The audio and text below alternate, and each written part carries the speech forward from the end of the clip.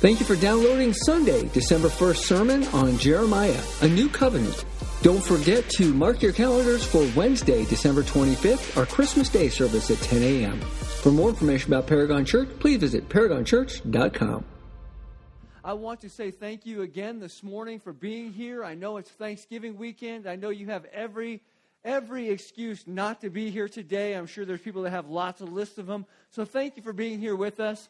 I also want to say thanks again as we've shifted to the Christmas mentality. Thanks again to the Williams, who also, the Trahans came to help out. The Martinezes came and hang out.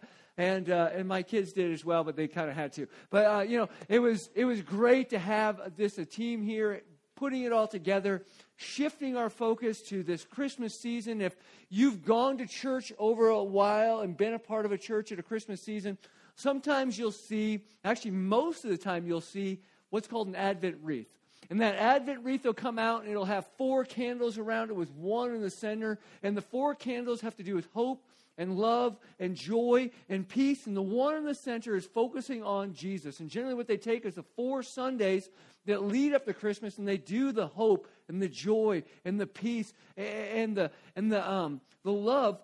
And then they bring it together on either Christmas Eve or Christmas Day, and they talk about Jesus. And we're not going to do that necessarily. We're going to stick with our gospel project as we go.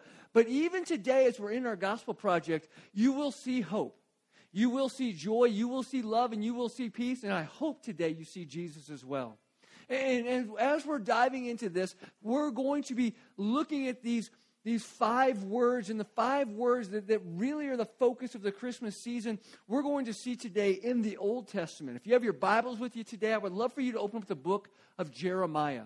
Jeremiah is where we're going to be at today, and as we begin to look into Jeremiah, we're actually going to be looking at Jeremiah chapter 31. Now, before we get to it, and I'll say this as we dive into it, we need to do some background to get to Jeremiah 31. And to do some background today, we really need to do a lot of background. And that background takes us all the way back to the creation story in Genesis. So we're taking a big reverse, and we're going back, and we're going to look at the creation story in Genesis. And as we begin to look at that creation story in Genesis, you know that God created the heavens and the earth. And in the process of the creation of the heavens and the earth, He created Adam. And then He created Eve. And He created Adam and He created Eve with the desire to have an intimate, personal relationship with them. He only created one rule. He gave them everything they needed, everything they wanted, except for one thing that stood on a tree, the tree of knowledge of good and evil. And He said, do not eat from that tree. Well, guess what? As you already know, probably, they did. Because some crafty servant came along and told them and convinced the woman and convinced the man that somehow, some way, if they ate of that fruit, they would be like God. So what did they do? They took a bite. And as they took a bite, enter in rebellion. Enter in pride. Enter in sin and enter in death. Enter a huge mess that ends up with God finding one person worthy. One person by the name of Noah, worthy to build an ark because he's so disappointed with his creation, he's going to wipe them clean with a flood. And in this, he sends a flood to basically start over, and the flood ends with a rainbow. And that rainbow was the beginning of God saying, I will not flood the earth ever again. Now, in this, and the reason why we go back to this is because this was the beginning of the Big Five. And the Big Five are covenants between God and mankind. Covenants between God and mankind. And this was what we call the Noahic covenant. And it's between God and Noah, although the thing is, it's a one-way covenant. It is God saying to man, one-sided, it's all God, no stipulations involved. I'm not going to do this. Now, one quick thing we probably need to do is as we look at covenants, we need to understand what a covenant is. So I'm just going to read for you the definition. It's basically this: a chosen relationship or partnership in which 2 parties make binding promises to each other and work together to reach a common goal. They're often accompanied by oaths, signs, and ceremonies. Covenants contain a defined obligation as well as defined commitments, but differ from a contract in that they're relational and they're personal. We can think of it this way as in a marriage. The love of a husband and a wife, they enter into this covenantal relationship with a goal in mind.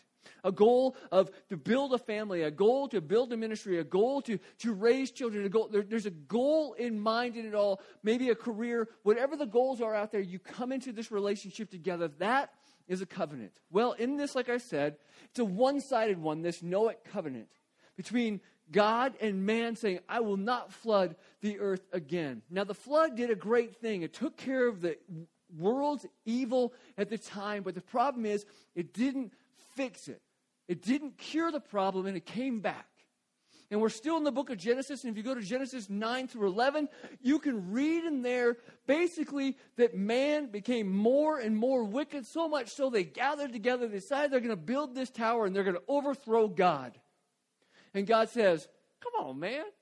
And he wipes them, spreads them, scatters them, says this isn't going to happen anymore. And so what happens is we begin to have this question pop up in our mind. How will the relationship that God created in the beginning when he created man and woman and said, I want to have a personal, intimate relationship with them, how is this going to get repaired? How is this going to get repaired?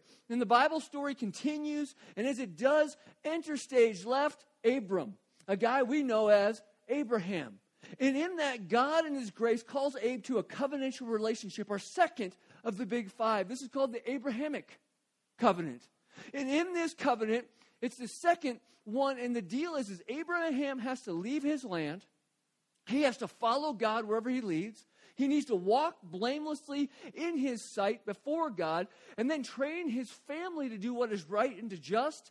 And then, those all sound all right. He also has to keep circumcision throughout the lineage. And everybody's like, okay, the first ones are all good. But that last one, not sure about that. And there's some things that we have to move through, and it's a conditional and an unconditional covenant. It's a little different than the first one. It's not just one-sided. It's between God and mankind. God and man each have a part to play, but ultimately, these promises will be fulfilled because God is going to make sure that they're fulfilled. The next book, Exodus. We see Exodus, it begins with Abraham's descendants multiplying quickly in the land of Egypt. Multiplying quickly in the land of Egypt, and that's part of the promises that God had made to him in this covenant. We see it happening. Well, that causes Pharaoh some distress. It causes Pharaoh's ego to get attacked. That these Israelites, these followers of God, were going to kind of outnumber all of his people. So what does he do? He puts them into slavery. And in that, he has a building campaign, and he uses them to create his building campaign. And God's people cry out to him. And God's people cry out, and God hears them. And the great thing is, God then sends a guy by the name of Moses to be his instrument, to be that person that's going to lead them out of Egypt. I hope I'm not telling you too many new things in all this. Maybe you've heard these stories. Maybe you've seen the movies along the way that have shown these things. But he's leading them out of Egypt into the promised land. When they reach the foot of Mount Sinai, God makes a new covenant. He shows up in a big way, and he shows up with Moses. And in this, we call a new covenant to come together. It goes from, and by the way, these covenants build on each other. They don't replace each other. We have Noah's covenant. We have Abraham's covenant. Now we have the Mosaic covenant. And in this Mosaic covenant, God rescues Israel from the slavery in Egypt and promises to make them his own treasured possession. He promises a holy, set-apart nation. And he'll personally dwell in their midst and bring them into the promised land. God will be their God, and Israel will be his people. That intimate personal relationship is getting fixed. But even more so, there's going to be a kingdom of priests that are going to share the goodness and share the glory and be that mediator between God and man. But what's the catch? Well, this is a conditional covenant. A conditional covenant of grace. Israel was to obey the terms in the law that were given on Mount Sinai, the things we know as the Ten Commandments, and God would bless them. However, If they did not obey those 10 commandments or the laws they were given, he would curse them. The problem that we see here is even as Moses gets this covenantal relationship coming down off of Mount Sinai, the people below have already broken the covenant. So it's not a great start to this covenantal relationship that they're supposed to have here. And the thing that you probably know is that the people don't immediately get to go into this promised land. They don't immediately get to go into Canaan.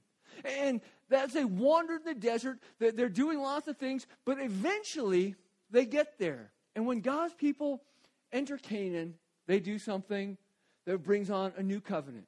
They demand a king. Because all the other nations they know want a king. So they say, we want a king. And that king that they got was a guy by the name of Saul. Saul from the tribe of Benjamin is anointed, but he fails to obey God and is rejected by God. So God himself chooses David. David, the son of Jesse from the tribe of Judah. And by the way, that being from the tribe of Judah is a big deal in all the things we've been studying for the last handful of weeks. And as we look at this tribe of Judah, David becomes a successful leader. He overcomes Israel's enemies, and he restores the nation back to what it's supposed to be. He is bringing God into the city of David. And when there's a time of rest, when there's not a time of war, he says, I'm going to build a house for God. And God says, hey, not so fast. Because guess what? I'm actually going to use you to build an everlasting kingdom.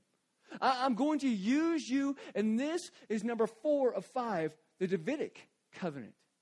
The Davidic covenant. And God establishes David as a king over Israel and promises to make his name great. Promises to use him in a royal kingdom that he made that promise back to with Abraham and Israel before all of this. Like I said, these are building on top of one another. These covenants keep happening. God's going to raise up a descendant in the line of David who's going to build the house for the Lord. And his throne and his kingdom will last forever. By the way, in case you're wondering who that might be, we celebrate his birth today. We celebrate his birth every day, but especially in 24 days. And we begin to see this. The deal is, though, that David and his descendants must remain faithful to God. That's part of this covenant, to walk in covenantal faithfulness and to lead Israel into obedience in this covenantal laws, to stick with the Mosaic laws. Of course, there's conditions. Of course, this is conditional and unconditional elements in the covenant. Despite the king's failures that we've talked about over the last couple of weeks, the great thing is God guaranteed a faithful Davidic king on the throne. That brings us to today. Huge history lesson I just kind of shoved at you all in like 5 minutes. That brings us to today. And in it, since September, we've been studying in the period of this Davidic covenant. And we've seen a time of kings that have chosen to do right in the eyes of the Lord. And we've seen kings that have chosen to, well, not so much. And in this, last week we looked at a good king, King Josiah. And King Josiah, even though his dad and his grandfather were terrible kings and set a poor example and poor role models, he chose to follow a great-grandfather in Hezekiah. He chose to follow David and the stories he had led from them. And in it, he said, this is how we're going to be a good king. This is how we're going to reinstitute God into the law and follow him with it. We're going to make him front and center. And today we're going to look at one of the prophets that probably helped him bring that reinstitution of the law. I told you at the beginning to open up to Jeremiah. We're actually going to be there now. So go ahead and have your Bibles open to it. Jeremiah was a part of seeing the laws reformed and put into place by Josiah. But here's the thing. He also saw Josiah die and watched those laws and reforms get broken and fall apart again. Ultimately, this was Jeremiah's purpose as a prophet. His purpose was to call and lead the people into a process of accepting the judgment of God. Doesn't that sound fun? He was called to lead the people in the process of accepting the judgment of God and then also lead them in repentance. But how would he do that? Well, he would do it in hope and a promise. Our 5th covenant and the last one that was ever needed to be made.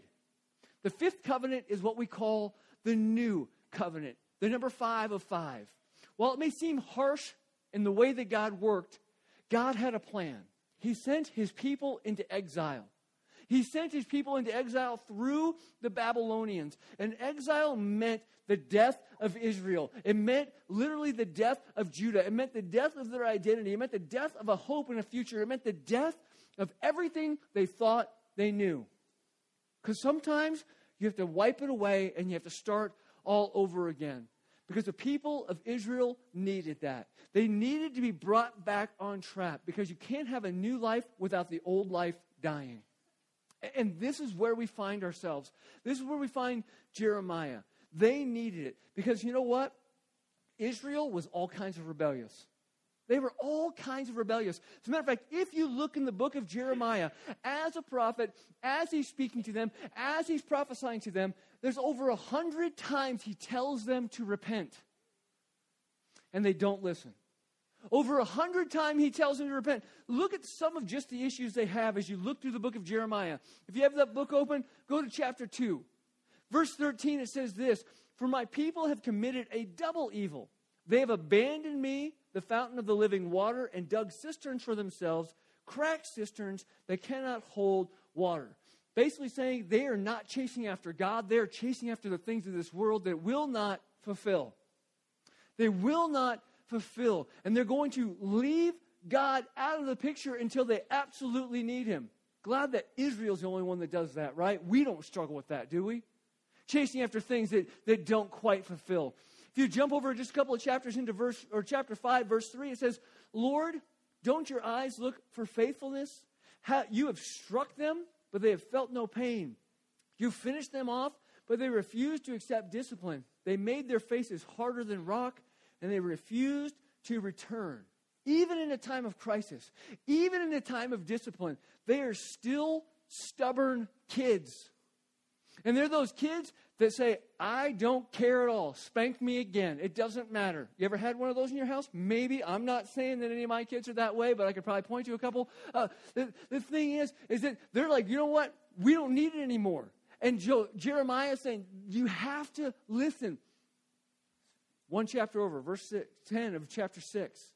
"Who can I speak to and give such a warning that they will listen? Look, their ear is uncircumcised, so they cannot pay attention."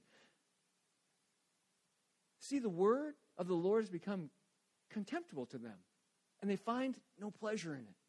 So they're not even stubborn anymore. Now they're just not listening. They don't care. You know, in Dale, he makes a very big point to say, "Look, Dad, I'm listening. Look, Dad, I'm listening." If one of the other ones is not obeying, he's like, "Look, Dad, I'm listening. I'm listening. I'm the good kid right here, right now." The other ones, they're not the good kids. They're right here, and they're like, "I will not listen. I will just cross my arms. I will be stubborn. I'm going to push you away." To the point where in chapter 15, the first verse of chapter 15, he's telling Jeremiah, don't even pray for them. Don't offer them repentance. Because even if Moses and Samuel should stand before me, two people who I really care about, if they were to stand before me, my compassions would not reach out to these people. They could not change my mind. Send them from my presence and let them go. Jeremiah is saying, God's people, and really all people, are just messed up. They're messed up. This is the whole, if you get to verse 9 of chapter 17, listen to what he says. He says, this is why they're messed up. The heart is more deceitful than anything else and incurable. Who can understand it? There's a growing problem since the beginning of creation. The growing problem from the beginning of creation has caused all the issues with all of the first four covenants. And that is the reason why we need a fifth. Because in the first four, God says, I have held up my end of the bargain. But you all have done messed up. Over and over and over and over again. You can't hold up your end of the bargain. We have to do something. And why can't you hold up your end of the bargain? Jeremiah 17:9 says, it's a heart issue. It's a heart issue. The old covenant, people did their best to follow the rules. And in following the rules, anything that they did wrong and couldn't do in that, they would take a sacrifice, and that sacrifice would cover up the things they had done wrong. That was the first real 4 covenants in it all. But the problem was, it wasn't changing the heart. It was only masking the exterior. Sometimes we fall in that, don't we? Where we try to do good, where we try to say, well, God, as long as I have this list of good things, I jokingly said as we were praying this morning, I said, sometimes I think Santa Claus ruins it for us all. That as long as we do the right thing, we'll end up on the good list. But if you do something wrong, you'll end up on the naughty list. That's right. And we think that's the same way God works. But that's not how it is, because if that were the case, we'd all be on the naughty list, because our heart is deceitful. It is utterly wicked. And so when we see this bigger than just a behavior issue. They had drifted away, even in trying to follow the laws. They were doing things in their own pride, which in itself is a sin. And so God says, we need to do something different. And that's where this next one comes in. While the people are in exile, in Babylonian captivity, we see Jeremiah write these words, and starting in verse 27 of chapter 31. He says, look, the days are coming. Look, the days are coming. Today I started off with the fact that today is a day of hope. If you look at the Advent calendar, Advent wreath, today is a day of hope. This is giving hope. The day is coming. There is a future. Something's going to happen. This week, we got our court date for going to Bulgaria. And I'll tell you what, there's this relief that comes over you when you get that court date, because everything's just hanging in limbo. You have no end in sight until that court date comes. Our court date is next Tuesday. And what happens with that court date, and Christy can correct me if I'm wrong on this, but basically they say she is ours. Glory is ours. Her name will be put on a birth certificate with our name as her parents. And then from days after that, it'll take some time to get through the process, and they're going to do some different things with that birth certificate, and then they're going to give us travel dates. And when we get those travel dates, Christy's going to go to Bulgaria, and she's going to pick up our daughter to be part of our family forever. There is hope in the fact that we have that end date. There is a hope that is coming. And I'll tell you, last night we made the mistake, but we watched a video that is on YouTube about the abandoned children of Bulgaria. It's about an hour and a half long, and it was heartbreaking. It's one little town with one orphanage that describes these orphanages across the country, really across the globe. Just the neglect and the pain and the suffering and the hurt that is found from these abandoned children. And they focus on one little girl during this video that wasn't so much even a little girl, but she just had autism. And her mom didn't want her, put her into this institution. And in this institution, she just kept saying, well, my mom's going to come back and get me. My mom's going to come back and get me. My mom's going to come back and get me. And she would write letters, and she would just get dressed up for the day, waiting for her mom to show up with no actual knowledge that her mom was not coming back to get her.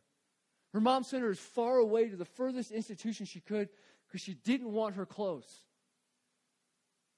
That's crushing to even think that. As a matter of fact, I told Christy as the video ended, I said, all right, so I think we just need to start an orphanage in Bulgaria and be the awesome one that all the missionaries want to come to, and we'll show these people how to take care of children. That children matter, whether they have a special need or not. And there's this brokenness that is there. And the thing is that I can't even imagine being the child. There's children that were blind that have since just withered away because there was no hope. So as we look at this, he's telling the people, the Israelites, there is hope. The great thing is God has never left them. But he's saying we're going to have this reuniting time, coming back together. It says, the Lord, look, the days are coming. This is the Lord's declaration. When I will sow the house of Israel. By the way, the house of Israel at this point in time had been destroyed for almost 100 years. And the house of Judah, with the seed of the people and the seed of the animals, I'm going to replant you guys, just as I watched over them, once again he was there, to uproot and to tear them down, to demolish and to destroy, to cause disaster, so will I watch over them to build and to plant them. This is the Lord's declaration. In those days, it will never again be said, the fathers have eaten sour grapes, and the children's teeth are set on edge. Rather, each will die for his own iniquity. Anyone who eats sour grapes, his own teeth will be set on edge. Now you're like, what's the deal with the sour grapes? How's that mix in there? What it's basically saying is there's a spiritual fruit that comes from our lives, generally in a lineage type fashion. And people, at this point in time, if you had good fruit, well, that was a good lineage. That was a good thing. Sour fruit, not so good. And people were blaming and saying, God, we can't follow your rules because of our parents. We can't do things because the character of our parents was wicked and against you. And therefore, we didn't have a choice. Now, of course, we talked about that last week when we looked at Josiah. And Josiah decided to not follow in the footsteps of grandpa and dad and instead go further back and see the right footsteps. See, we don't inherit character. We just get to see and observe the tendencies, and we can choose to either adopt, adapt, or abandon what we see. We can choose that for ourselves, but these people are saying, I can't choose. God, you don't understand the situation that you put me in. And so God says here at the end, each will have your consequences. You will die for your own iniquity. Anyone who eats sour grapes, his own teeth will be set on edge. It's no longer about what your dad did. It's going to be, God does not have spiritual grandchildren. He only has spiritual children. And that's why it picks up in verse 31. It says, look, again, the same statement as before. Look, the days are coming. This is the Lord's declaration. When I will make a new covenant. This is the only time these words are used in the Old Testament. I'll make a new covenant with the house of Israel and with the house of Judah. This one will not be like the covenant I made. See, God, by the way, is the one who's instituting this. It won't be like the covenant I made with their ancestors on the day that I took them by the hand.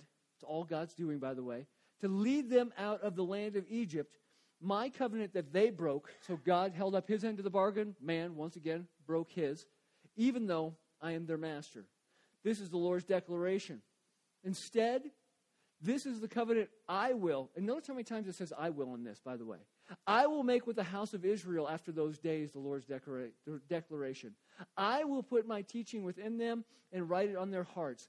I will be their God, and they will be my people. No longer will one teach his neighbor, his brother, or his brother, saying, know the Lord, for they will all know me. And from the least to the greatest of them, this is the Lord's declaration. For I will forgive their iniquity and never again remember their sin. This is the new covenant.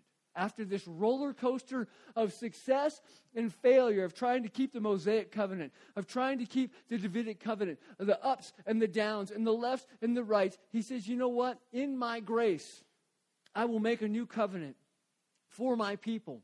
One that will change everything through God.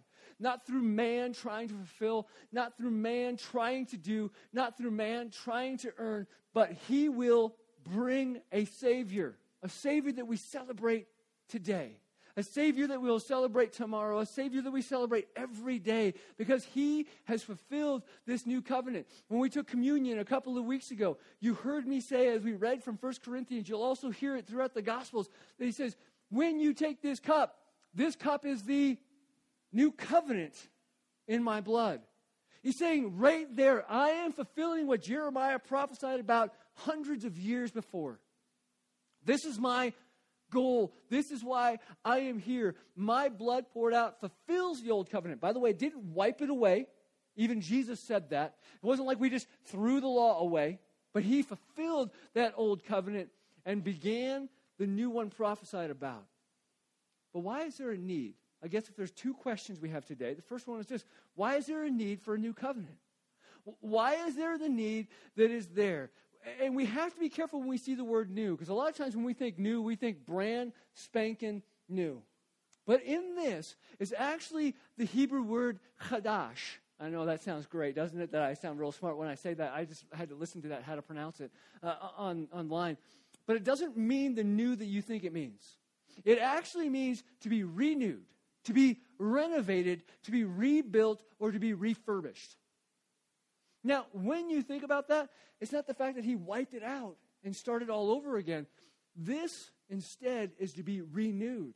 It's a renewed covenant that God is going to build his people back up. Remember I told you that exile brought death to Israel, and exile brought death to Judah, and death to their identity, and death to everything they knew? Well, if you're going to rebuild something, if you're going to rebuild a car, if you're going to rebuild furniture, you've got to wipe away all the junk, and you've got to start at the core. You've got to start at the base. And that's exactly what God was doing with Israel. See, the problem with the old covenants is it was full of thou shalt and thou shalt nots. Thou shalt and thou shalt nots that the people struggled with because of their hearts, because of sin. And they tried to follow on the exterior. They tried to make it look good on the exterior, but their insides were all jacked up. Even the religious leaders, Jesus calls them out for that. When he says, hey, you guys are like whitewashed tombs, all pretty on the outside, but full of nasty death on the inside. Jesus calls it out there too. So when we start seeing this, we see that people just couldn't keep up their end of the bargain, so God was going to do something. And that's why it says, I will make a covenant. I will teach them and write on their hearts. No longer external, but we're going to work on that heart. I will be their God. They will be my people. I will forgive. So what does the new covenant, second question, what does the new covenant mean for you and for me? What does the new covenant mean for Israel? Well, first, I think we have to read what he puts there. I will put my teaching within them and write it on their hearts. Jesus tells us in John 16:13, the Holy Spirit is going to be given to you to guide you in all truth. And you know, at the beginning of John, in John 1:1, as John 1:14, you'll see that Jesus is the Word. He is the Word that is going to be written on our hearts. And for all the time leading up to this point, it was about doing your best to fulfill this law. Doing your best to follow through. But everybody failed because doing what was external was not going to change what was internal. It had to be from the inside out. See, this is 99% of religions today. Do on the external and hopefully it'll work for you to appease that God. But that's not how God works. He says, I'm going to work on your inside, and this is how Christianity is different. Because outside legalism and following rules still leads to sin, still leads to pride, still leads to rebellion. Because the heart naturally leans that way. Sometimes we think that if I obey, it'll lead me into a new covenant with God. But that's not what the new covenant's about. The new covenant leads us to obey and want to follow. Once again, changing our hearts from the inside out. We need a new heart. We need transformation. We don't just need rules to follow. We need restoration. And that's what God does. He is the one that changes the my will be done to thy will be done. We can't just do that on our own. So that's the first thing that we read. It says, I'm going to put myself in their hearts and in their minds. The second thing says, I'm going to be their God and they will be my people. See, the new covenant, like the old, is about community. It's about this covenantal community. We together are God's people. We have an individual relationship with him, which is amazing. And we have a community relationship with him, which is also amazing. I mean, really, it's three sides. We have the God side, which is the most amazing part. The first of all, that God would even want you or me to be in a relationship with him. That's the first part, that he would send his son to purchase my parting. That's amazing. Full on amazing. Then you have the individual side. I have accepted Jesus into my heart. I have accepted him as my personal Savior. Just as amazing. But the third part, I think we have a tendency to forget that in this one-on-one relationship, we forget that there's a community that is involved as well. See, as we begin to follow, we are God's people. We follow Jesus. There is a relational and a discipleship process involved in following Jesus. We work together in our pursuit of the one who was crucified for us. Iron sharpens iron. We work together. We take up our crosses and walk together. We each of us decides to follow and become a bigger part of the whole. See, Paul describes it as a body, that we are individual parts to make up one body. And we miss that. But that's where it says we are God's people and He is our God. So that's the second part. The third thing we see here is this. What Jeremiah tells us, they will all know me. Have you ever just stopped and thought about that for a second? That you get to know God? Did you know that false gods don't work that way? That false gods, most people just try to appease them. Most people just don't want them to be angry with them. That is the mentality that comes into when we look at these false gods. God wants to know you. God wants to love you. God wants to have a personal relationship with you. He wants this. This is not typical. As a matter of fact, if you go to the book of Acts chapter 17 and you see Paul, when all these people are worshiping all these different, they have all these altars set up, there's one set up to the unknown God. And he says, guys, that is not an unknown God. The one that you worship, He knows you and He wants you to know Him. It's an amazing thing because of this new covenant. The fourth thing we see, though, is this, and probably the one that blows me away the most. It says, for I will forgive their iniquity and never again remember their sin. See, part of the old covenant was the fact that priests had to make sacrifices to God on behalf of the people because we couldn't even cross that barrier. Because we weren't good enough. And it was something that happened year after year after year. And we saw that in the lives of the people that it didn't change their hearts.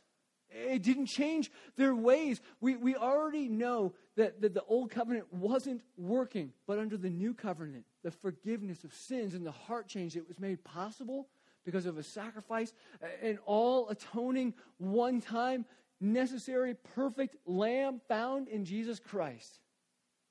That is mind-blowing. Is it not? When we stop and we think about it, we should get excited.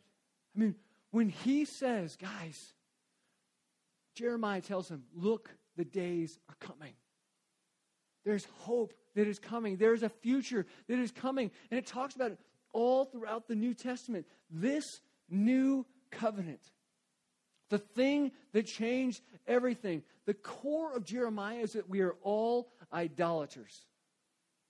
We're all chasing after things that are not God, but through the new covenant, we're saved from our idolatry. We're saved from our immorality. We're saved from our inability to obediently follow God. We are saved from our self-centeredness. We are saved from our self-righteousness. We are saved from our sin of racism, our sin of apathy, our sin of oppression of others, as well as the oppression that sin puts on us. We're saved from that. But we're not just saved from, we're also saved to something greater. We're saved to something greater. We are saved to a redeeming life found in God. We are saved to a life of worship. We are saved to celebrate the glory that has been shown us through God in His actions, in His love for us. We celebrate we are no longer dead to our sins. We celebrate the ministry of reconciliation that we're saved to. We are saved to tell the goodness of God and the mercy of God and the grace of God that is all found in Him. We are saved that we have hope no matter the situation. We are saved to know there is something greater than this world, that even when we watch a heartbreaking video, even when we see the news, even when we see hurt and pain, there is something greater. There is that hope. And that hope is that we have not been forgotten by God, that we are loved by Him. And we have those things because of what Jesus did on our behalf.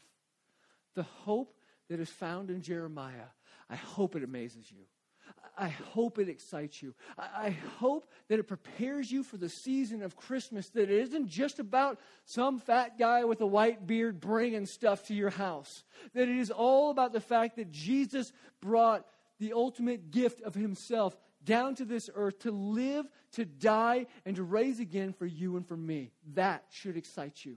That should bring you hope, and it should bring you to the place that we understand that we are not just saved from all the bad stuff, but we're saved to share that with people.